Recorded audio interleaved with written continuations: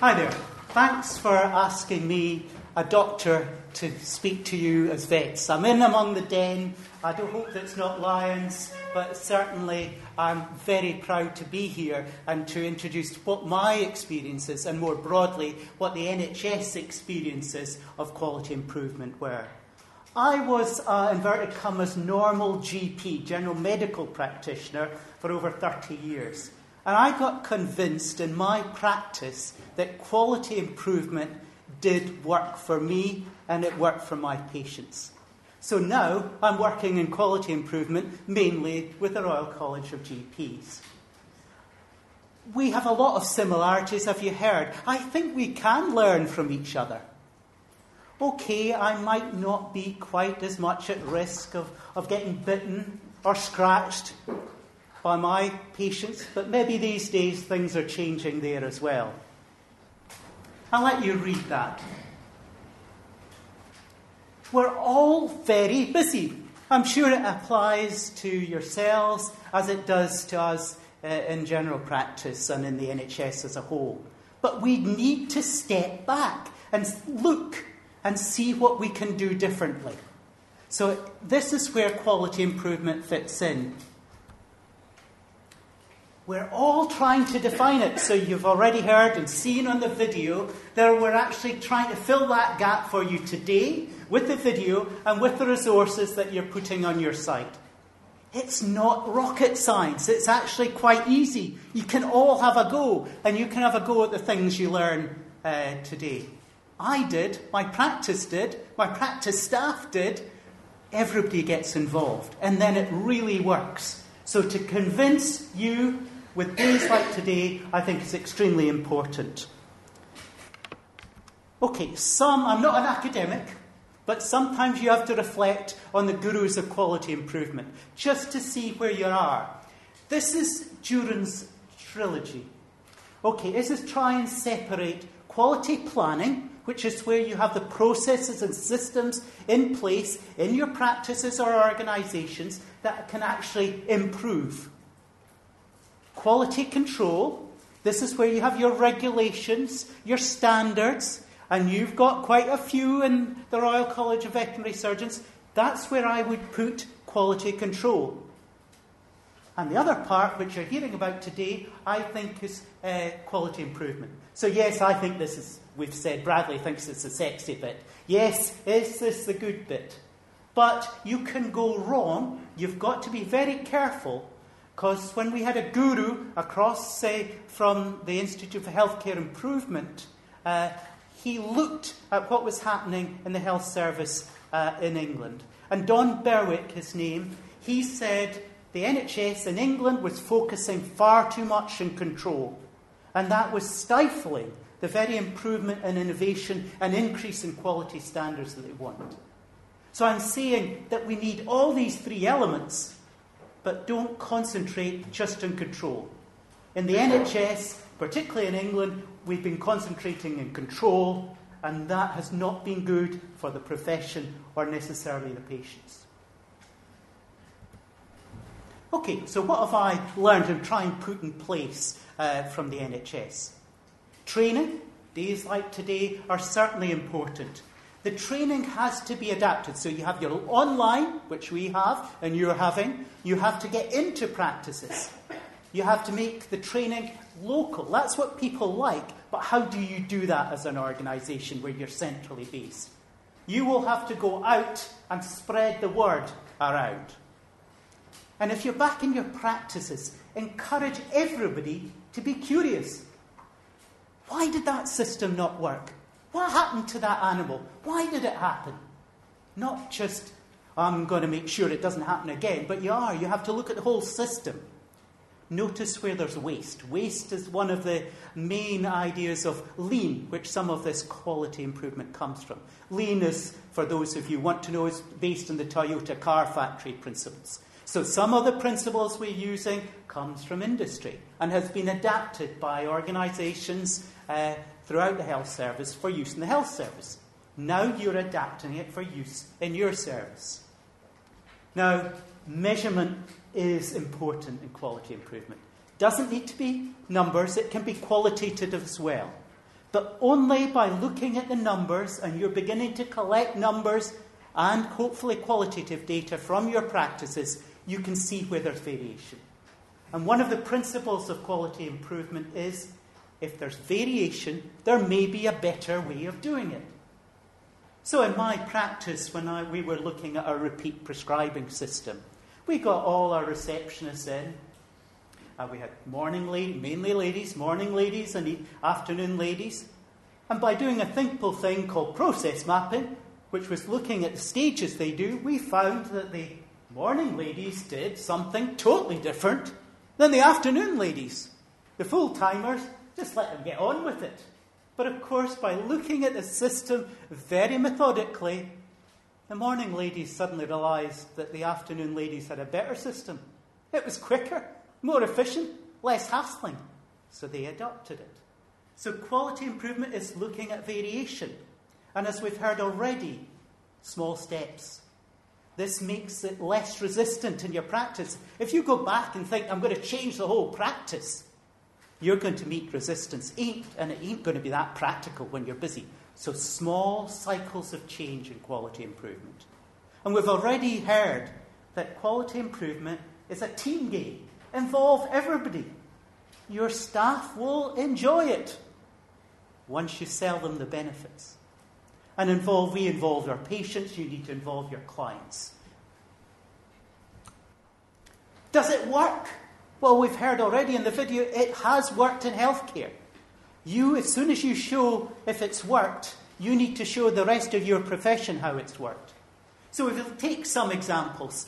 In Scotland, it started with safety. And that's where often these quality improvement methods and tools have been used first. And here we found by a simple checklist, and you're going to have a checklist, you have a checklist now for surgical procedures, that look at the mortality, surgical mortality. Deaths are less in Scotland, down by 25% by the various improvement, but mainly the checklist. So it does work in safety in large organisations like NHS Scotland. It also works in clinical conditions, and you would have clinical conditions that are normally seen in animals. Well, this is us looking at diabetic care.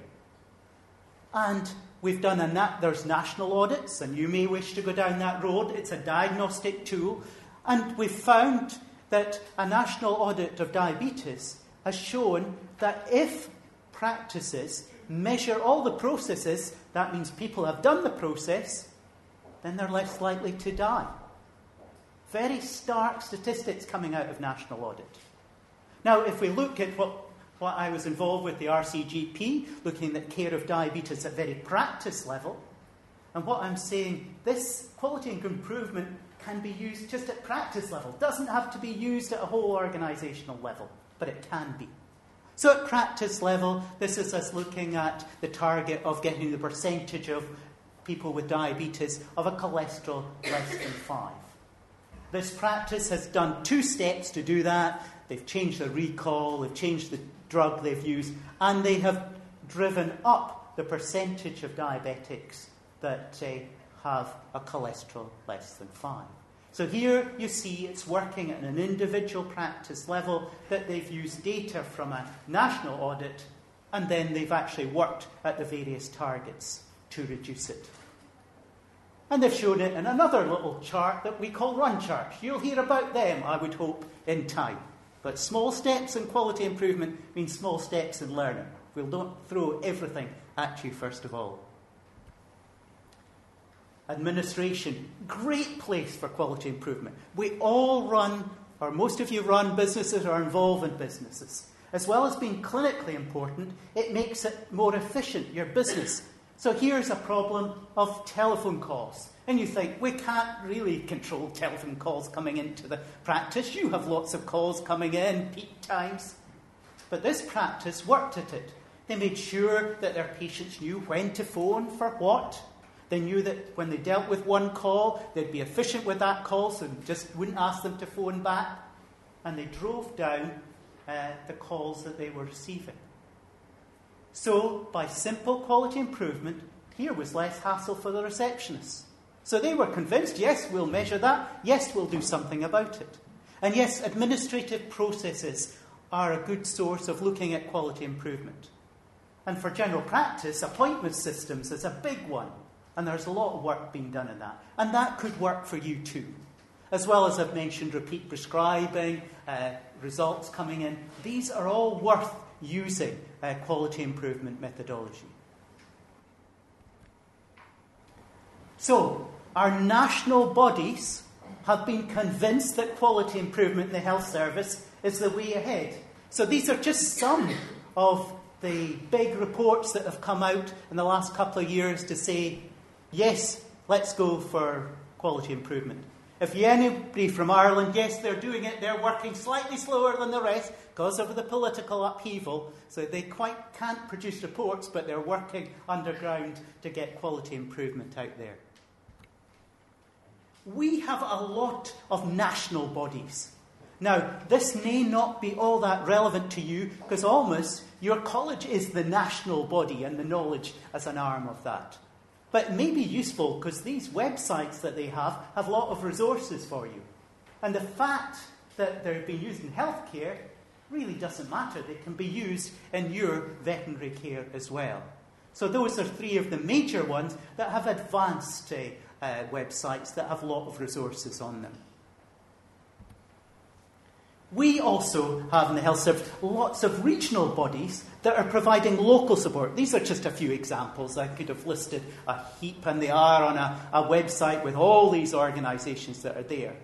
You may have a challenge because you're starting off as a national organisation. How do you give local support? Because people like down the road. For us, when we did lots of standards in the early days, because the practice down the road had quality, if my practice had got Quality Practice Award, then the one down the road, gee whiz, it must be easy if they can do it. And they want to boast about it. So that's why awards have a place in quality and quality improvement. Okay, there are challenges. They can all be overcome. Don't get put off by these challenges. Just think how you can overcome them. The first is to think, when you're introducing a project or quality improvement material, you've got to convince people there is a problem. They go about doing your normal job just every day because that's just what they do. They haven't had step back. So you may have to convince people in your practices there actually is a problem here. I think we can do something better. And again, you're striving for as good or as excellent, as you're saying, as you can be. And equally, if you're putting forward solutions, get them all to chip in possible solutions before you try out which one may work. We come back to data. Unfortunately, you're all starting collecting data in your practices. It's important you get it right. So in my practice, we were doing an assessment of demand, which is a common one to do, but it can't be done on the computer, so the receptionists have to tally what the patient wanted, when they wanted it, and we can see if they meet the demand. Did it a year ago? Perfect. Good results. Did it a year later? What happened? They'd forgotten what they'd done. Because we hadn't sold it to them again. So the data was useless. So you can begin collecting data, but if your data is rubbish, it's back to the old computer, rubbish in, rubbish out. You have got to ensure that your data is good, that people are sold on how to collect it, that you have either a receptionist, if it's them collecting it, sold on why they're collecting it. They're a local champion, why it's good, why they're doing it. So that's important around data collection.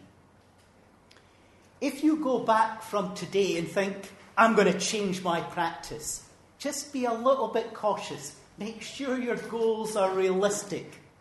Take time. Make sure your goals fit with what the rest of the practice want to do, that it fits the context.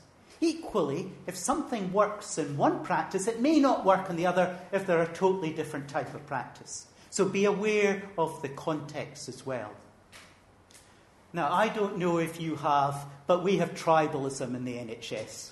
In other words, the surgeons think the GPs are rubbish, and the GPs think the surgeons are far too aggressive. So there is tribalism there, which we're trying to overcome. But if you have that in your veterinary practices, you need to make sure that you treat everybody the same in quality improvement, because they can each contribute.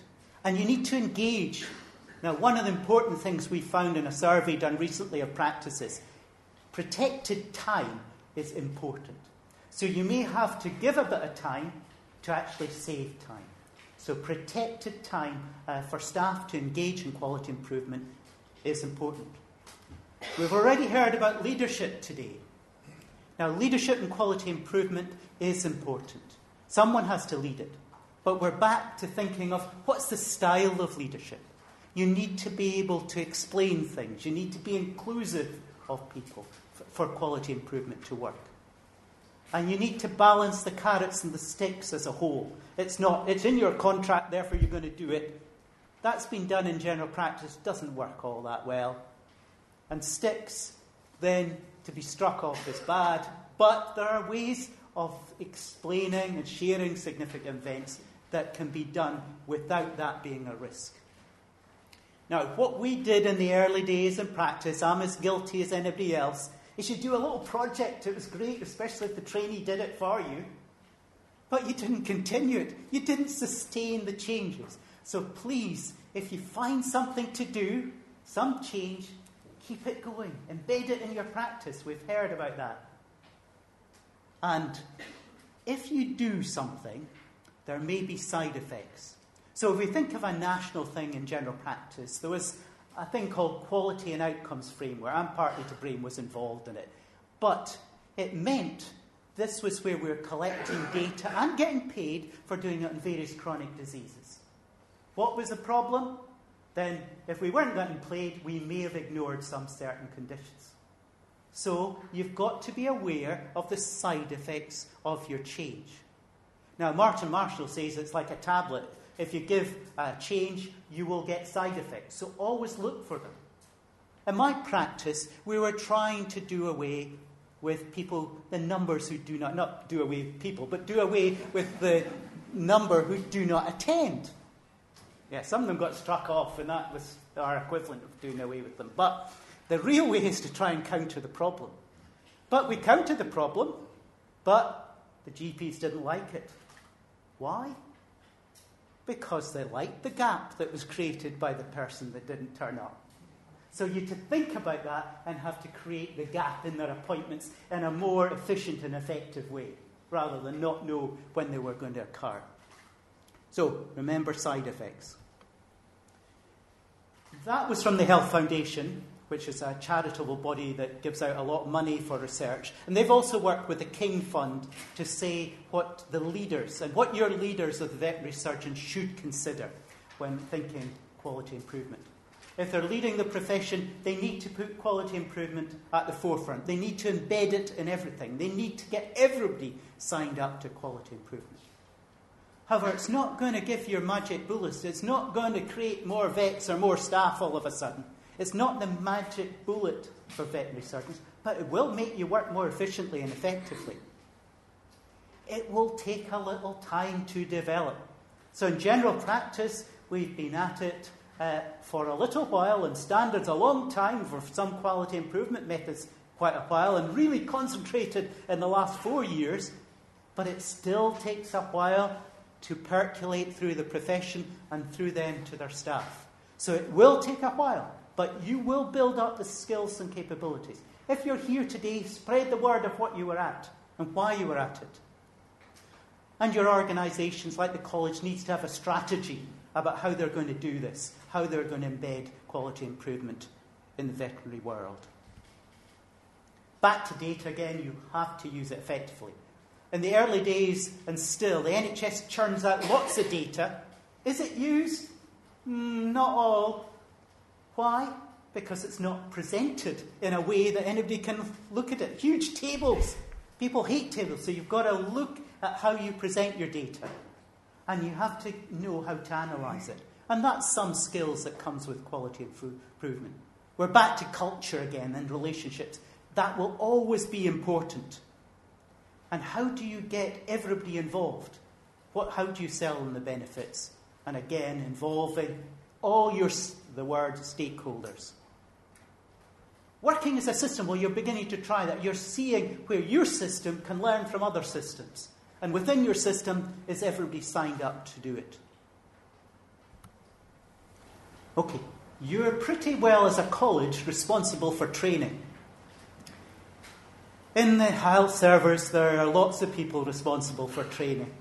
So, we've got the GMC, I'm talking about general practice now. We've got the GMC, but they put QI in that. What it is to be a good doctor has to involve QI. For me as a general practitioner, then in my appraisal, I had to put a quality improvement bit, a section. How good it was, well, that's not really assessed yet, but it has to go in, so I have to think about it. And then we have the academies of medical Royal Colleges. That's the surgeons, the physicians, the anaesthetists, everybody, including the GPs. They now say QI should underpin all training. And we in the RCGP says QI is now a key skill that all GPs should have. And what I'm saying, this probably should apply to you. And because you're one college that has responsibilities for a lot of education, both undergraduate and postgraduate, you may push to get this into all training. We started off in general practice with some tools, which you'll hear about today. Audit and significant event analysis. And that has worked well. Sometimes it's been incentivised. Sometimes it's been in our contract. Sometimes it goes into appraisal. But audit and significant event has been there for quite a time in general practice. However, it's not always been done well. So for significant event, before you can have that, you have to have a no-blame culture. It is one you'll be hearing about that later today. But you also need to reflect what is the learning from it. You can have the significant event, but you've got to see what the learning is, and you've got to then use that learning to make about a change. So I call significant event a diagnostic tool, and then you've got to go about and bring about a quality improvement change. We are now selling, in the last 4 years, a whole lot of more tools, such as some of you will have heard of them, some of you will not. When I ask GPs, it's about a group of 30, there'll maybe be 2 have heard of all of these tools. So it's not well known in the general practice staff yet, and you will take time to build up this. So start with audit, significant event, but please don't stop there. Go on, learn about this model for improvement. And you've heard PDSA cycles already getting there. You've got that, you've seen that. And then there are other things. Again, the names are a bit fancy. Driver diagrams, process mapping I've mentioned briefly, and run chart I showed you. So there are other mechanisms that can help you develop even further than just audit and significant event. But it's a good start. You have to start there. GPs love it. They put significant events very high up about what they learn from. And audit's been with us as well and had significant changes. Joanna Bircher and I, one of my colleagues, developed for the Royal College a quality improvement wheel. We were trying to think how visually we could integrate all these tools and give general practice examples. Again, and I'm not scared to stress it, culture and context is at the middle. How will your practices adapt? Are they going to take on board quality improvement methodologies? What's stopping you? Is it just workload? So there will be constraints, there will be enablers, there will be things your practice are in control of, and things that your practice are out with your control. We have 4 steps to our quality improvement cycle. So we say we diagnose the problem first. So what happens in general practice? I talk to a lot of staff or GPs. What's your problem? Oh, patient demand, too much. And you're busy as well. And I say, well, what's actually the problem?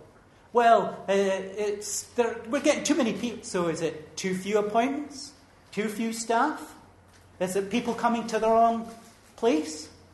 They have to diagnose the problem first and exactly before you can look at what change you can introduce.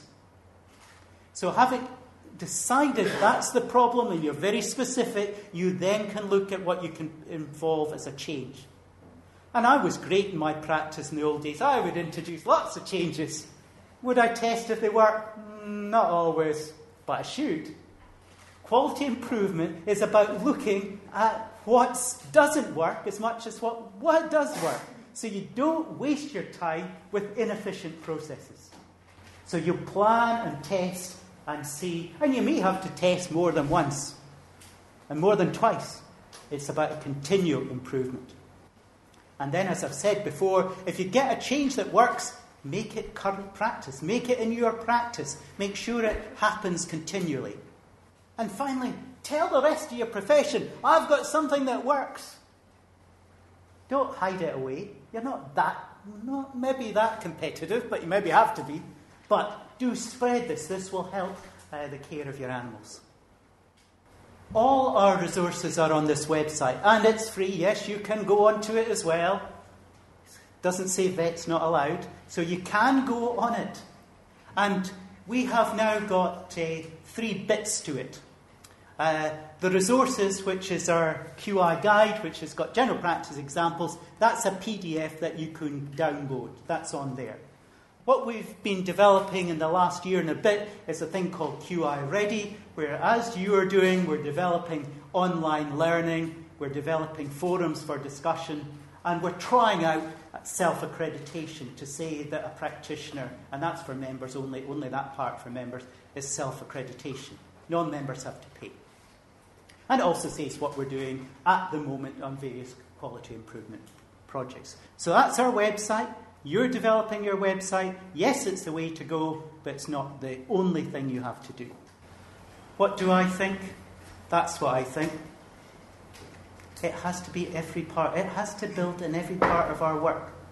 I think that's what you need to do. It's not difficult. The terminology may be new, but you'll soon get used to that and sell it. So I would say, give it a go. It works. It gets you enthusiastic about your job.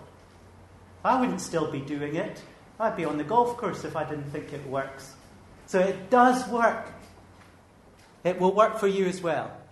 So certainly give quality improvement a try and continue, as you do with quality improvement, continue to learn the different techniques. Yes, pinch things from the health service, pinch things from the GPs if there were, and adapt it for your particular context.